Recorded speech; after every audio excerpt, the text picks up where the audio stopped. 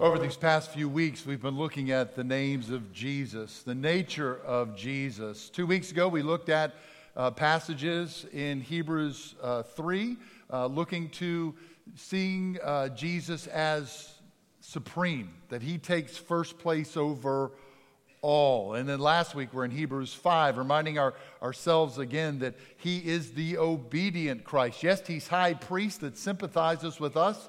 Bible scholar Raymond Brown would say that he wore our frail flesh. He knows what we struggle with. He was obedient even to the point of going to a cross for us. And each week we're looking at not only who Jesus is, but then saying, what about us? If we are honoring the supremacy of Christ, which the book of Hebrews does throughout its pages, where are those places where I've not given full priority to Christ and his kingdom? If we've seen the obedience of Christ, the spotless nature of Christ, the righteous Christ, looking at our lives, where are those places where I'm pushing back on the will of God? How do I need to respond to his life, that his life might be my life? And so this morning we're continuing that, looking at maybe one name that might be a surprise to you. I got a surprising answer this past Wednesday at Pastor's Bible Study. We had talked about and went through our annual conferences Bible study for churches in a discernment process. And I'd encourage you to go back to that. I think it was a helpful study that they gave us. It's so critical that we be loving, and as the Hebrews says, to be encouraging to one another in and through this season. Dr. Andy Miller will actually be teaching this week. I'll be with our students, so please come this Wednesday, 6:10 is when we start. But anyway, last week at Pastor's Bible Study, I'm standing right here, and I asked the question, for those of us who are married, why did you get married? And immediately somebody blurted out, sitting right here, I've been asking myself that question for the last 40 plus years. I checked on him Thursday. He's still alive. He's grounded, but alive. So what's the picture here? What's the picture we see in the book of Hebrews of Jesus? And let's, as we've been doing these weeks, and I didn't intend for this to be a Hebrews study, but here we are in our third week in Hebrews again. Let's remember where we are first. Those first couple of chapters, that section really is about the disobedience of the people of God. It's sharing over and over again about the ways that they had missed the Lord. But then we get this long section all the way up until the middle of chapter 10, where we're reminded that Christ is our high priest. And then we get one of a couple of therefores at 10:19. Looking back to all that's been said about Christ as our high priest, what all that means, and then in 10:19 you get a therefore. Because of all I've said about him, draw near with a sincere heart and full assurance of faith. You keep reading down. Hold fast. Keep meeting together. Encourage one another. And the chapter closes this way. Because we are not those who shrink back to destruction, but of those who have faith to the persevering of the soul. And now we're in this section from 10:19 to really 12:29, where it's this picture of the history of the faithful people of God. It started with that, therefore, and now you remember chapter 11 well. It's this recounting of all the heroes of the faith, all those who were faithful, Abel, right, Enoch, Noah, and on, until you get to chapter 12, and remembering again this key theme of the supremacy of Christ. It's Christ who has the faith. He's the author in our text, the author and perfecter of our faith, but talking about the faithful people who follow Jesus. So, I want us to look at this just for a second because this therefore matters. Chapter 10, when you see a therefore, there's something coming after that. It looks back to everything before it because of this, therefore, and then chapter 10, hold on, encourage one another. There's usually an imperative to action after the therefore. There's something more coming. I've shared this with you before, but I'm just an introvert by nature. And so my wife will ask me how my day is, and I have the stereotypical answer of most men. I say, I'm fine. And for me, that's like 7 to 8 paragraphs. I've pushed myself to try to be emotionally connecting with my wife, and I know I've got to share more than that. But if I were to ask my wife how she's doing, and she were to say, "Oh, I'm fine," I know there's more coming after that. It may, and this is typical, because it may not be then, and not maybe days later, but at some point, when I hear that, the alarms go off. What did I not pick up? What did I say? Did I forget to pick up one of the children? We haven't picked up children in 10 years, but that goes in my head. The alarms go off. There's something more that's coming. And you see this, therefore. By the way, I'll ask Sarah today, was that okay? I said that, and she'll say, "It's fine." And I'll know there's more. That's right. But this is what Paul does in so many of his epistles to the church. Because of the grace of Christ, because of this great truth of Christ, therefore, here's the response. And you see it in 10. Because he's our high priest, don't lose heart. Hold on. We're going to talk more about that as we close. But you see it here in chapter 12. Because of these great examples of the faith, who struggle just like we struggle, because of Christ, who's the author and pioneer of our faith, here's the therefore. That's what we find ourselves in. This section in chapter 12 is after another therefore. Here's the something more, all right? So when we get to the end of the sermon, that's what we're doing. We're looking at the response to what's been shared. But let's look at what's been shared. What's been shared about Jesus here?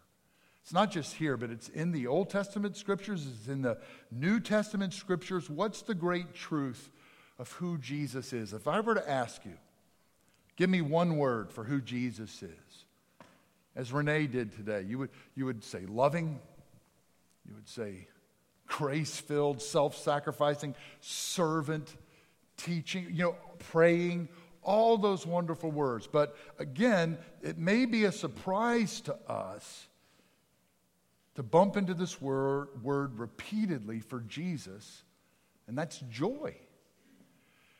We talked in our first time together, and it's right if you're going to talk about the book of Hebrews, to talk about the supremacy of Christ. But I love what Dick Eastman in his book, Awesome, The Names and Nature of Jesus, what he says is, a study of the supremacy of Christ without highlighting his joy is incomplete. It's just incomplete. One of our women's Bible studies has started a workbook on the Trinity. I mean, it's really heady theological stuff. But what's the title of the book? He's where the joy is. And I love that for this. How do you understand the triune Godhead? But I love this picture that's already on the title page. He is where the joy is. And in the introductory chapter of that book, it says, "Does it surprise you to know that God is infinitely joyful?" I heard Bill Urey, who's been with us to preach a few times, talk about it's a movie about Jesus set in modern times. I've never seen it, but he describes one of the opening scenes to the film, and it's Jesus playing soccer. Okay? So it's modern day, Jesus playing soccer, and apparently he's trying to score, and so somebody just takes him out with a hard slide tackle. Jesus screams. Jesus is holding his leg, writhing in pain. Everybody is panicked. Here is the one we believe is Messiah, and somebody's just crushed him. They rally around him. He's screaming, and then he looks up and says, "Gotcha," and steals the ball and tries to go score. Humor, joy, vibrancy to his life. Don't miss that. It's on so many of the pages of Scripture, even as something as horrific as we're talking about here, that he has the peace of God, confidence in God, vibrancy to his faith. And so this author can testify to him, even with the cruelty of the cross before him, there's a joy in his life, for the joy that's set before him, pleasing his Father, doing his Father's will. Or back to, I think, chapter 2, to bring many sons to glory. Oh, the joy. For that joy set before him, Christ endured the cross for us. I've shared this with you once before. I'm only going to share a couple of sentences from it. But I love this devotional called Stubborn Joy, speaking of Jesus. "No man had more reason to be miserable than this one. Yet no man was more joyful. He was joyful when he was poor. He was joyful when he was abandoned. He was joyful when he was betrayed. He was even joyful as he hung on a tool of torture, his hands pierced with spikes. Jesus embodied a stubborn joy, a joy that refused to bend in the wind of hard times, a joy that's held its ground against the pain. Many of us are in hard days, right? Church in a season of discernment, some of us walking with people in sickness, some of us grieving, some of us, as we heard, and I love how Lori rightly, Spirit-inspired, picked that opening hymn, and in life's ebb and flow, in the rough things of life, we can fix our eyes on the author and perfecter of our faith. Christians go through it. We're going to talk here in just a minute about the discipline that believers can have. And it may not seem, as the text says, joyous at that moment. Jesus had a stubborn joy. He held on to it. You and I, no matter what we go through, we can hold on to the presence and the peace and the confidence and the joy of Christ because our example is in our Savior. He held on to it in all that he went through. He is the joyful Christ. And here's the good news. He wants that for us. There can be an ebb and flow as well of feelings. We're not talking about emotions, but he wants us to know. Scripture has said, 1 John, I write these things so you might know that you're saved. In the book of Romans, his Spirit will testify to our spirit that we are his. He wants you to know that peace and confidence and joy. It's just like our Savior to want to gift that to us. His presence, no matter what we're in. King David, that's also in the introductory part of the book on the Trinity, speaking again about King David who went through it. King David who was pressed, King David who was hunted, King David who was broken over the loss of people in his life, King David who's betrayed. King David says, Psalm 16:11, that in God's presence is fullness of joy. Psalm 21:6, God made him the king. You make me joyful with gladness in your presence. He desires for us to know his presence. Now, here's the other reality of the book of Hebrews. We'll talk in a minute. Some people had kind of mixed their faith. Some people had walked, but also some people, it seems, under persecution or for whatever, were maybe slipping away.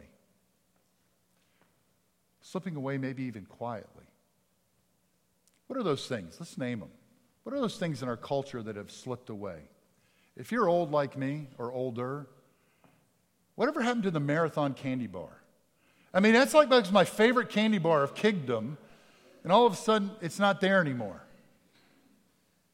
To the youth of today, to our students, what happened to fidget spinners? Those were like the rage. Everybody did those, and then I don't see them anywhere. I mean, I finally can afford a car with a CD player. Now they don't make cars with CD players, so what am I going to do with my college CD collection? Okay, there you go. This is not an open session, Dr. Miller. Awesome. That's awesome.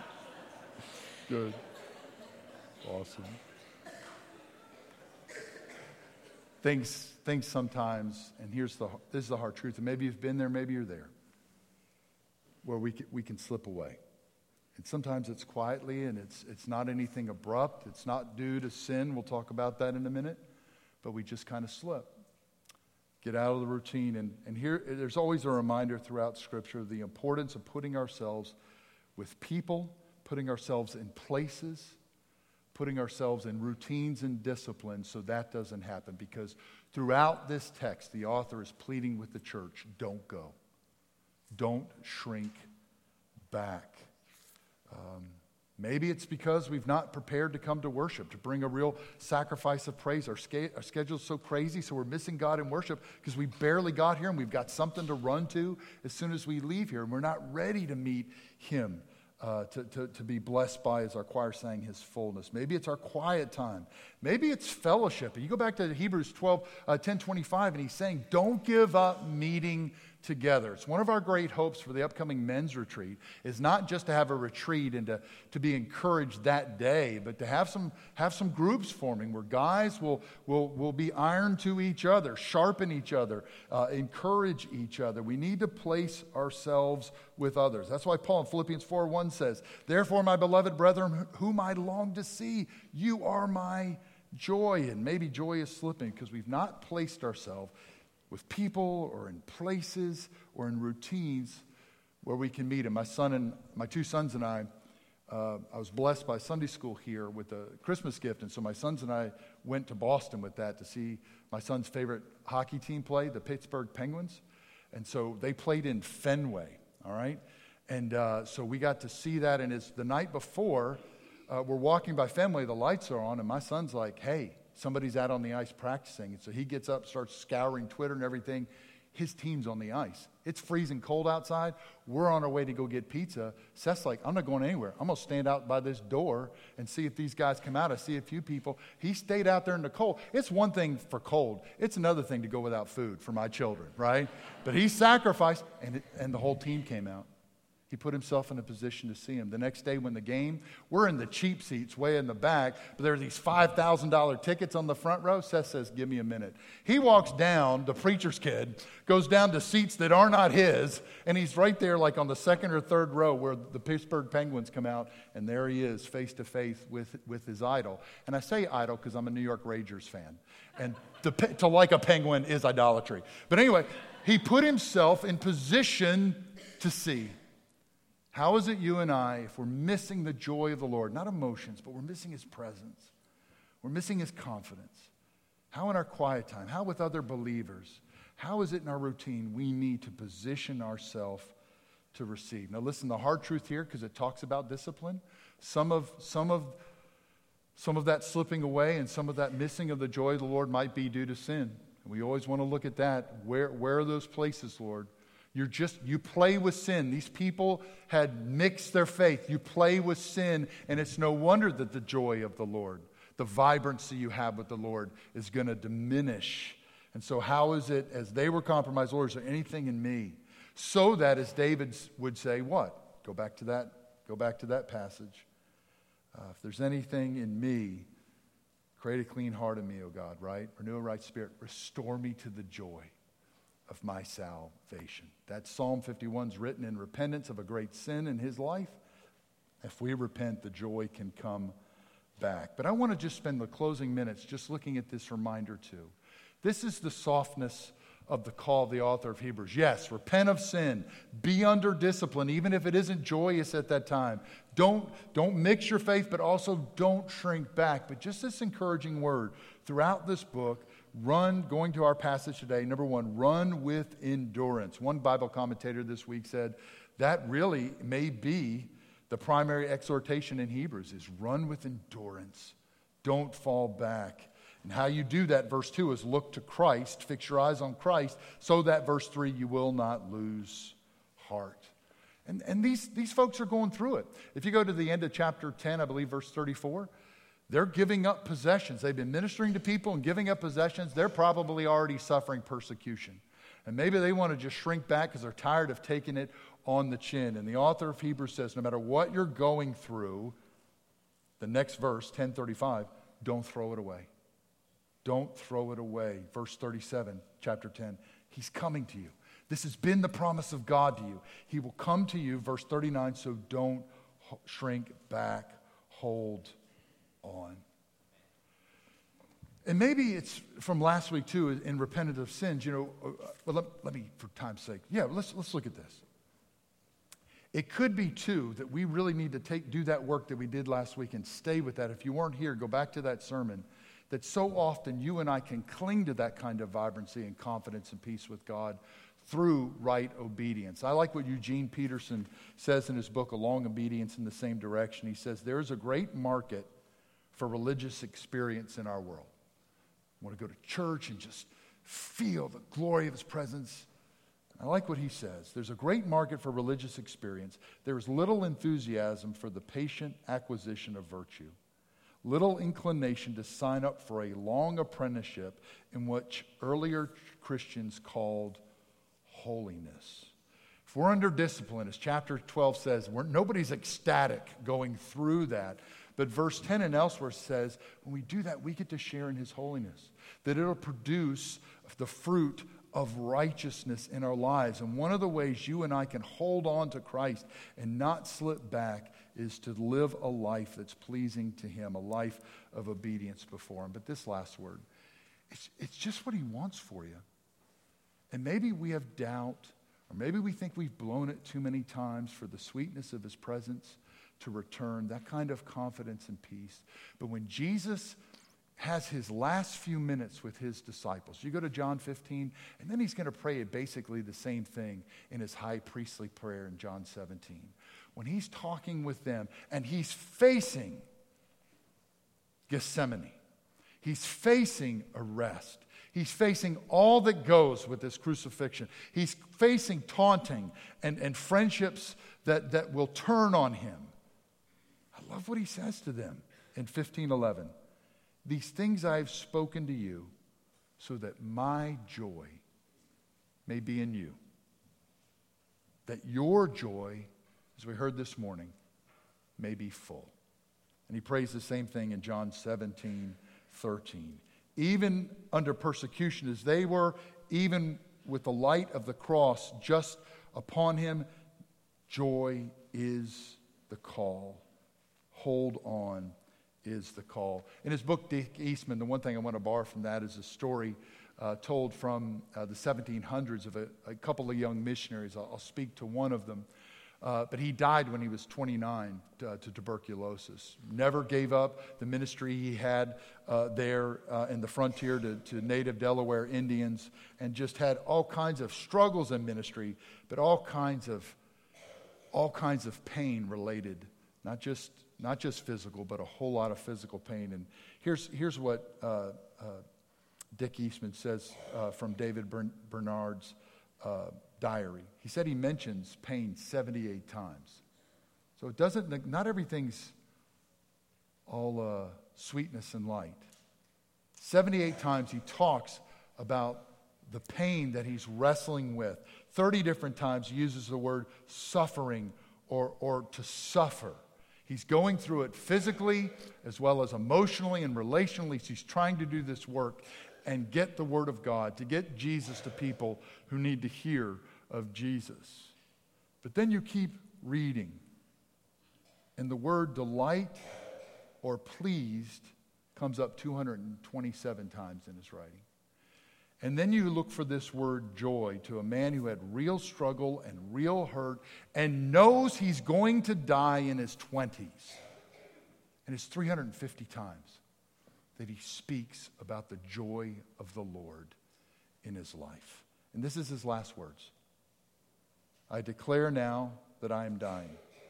I declare now that I am dying, and I would not have spent my life otherwise for the whole world. That's joy.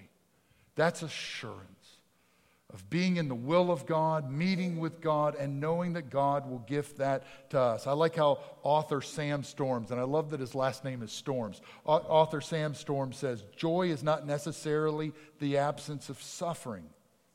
It is the presence of God. We're blessed with so many things.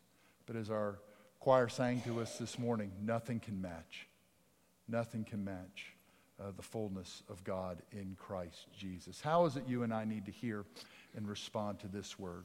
Are we placing ourselves with people and in places and in routines where we can receive from the Lord? Do you even believe He wants to do that? Is there any disobedience or a place of repentance so you can receive from Him? Or do you need to hear this word from this author who's spoken of the great high priest who sympathizes with us, loved us so much he took on our frail flesh to be our high priest? Do you hear this word again today?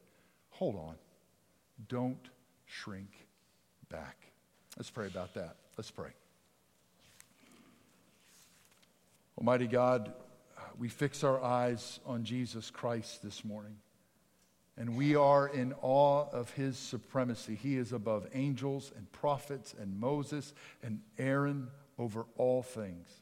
If there's any place in our life where we have missed that priority or focus, we pray your Holy Spirit would help us to repent and to see those areas. If there's any places where we've been in disobedience to the one who is the spotless Christ, the righteous Christ, again, Holy Spirit, come.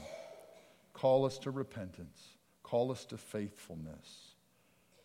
But we also pray this day that you'd restore into us the joy of our salvation, that we would know that our high priest counted it joy, that he might bring us, the children of God, to glory.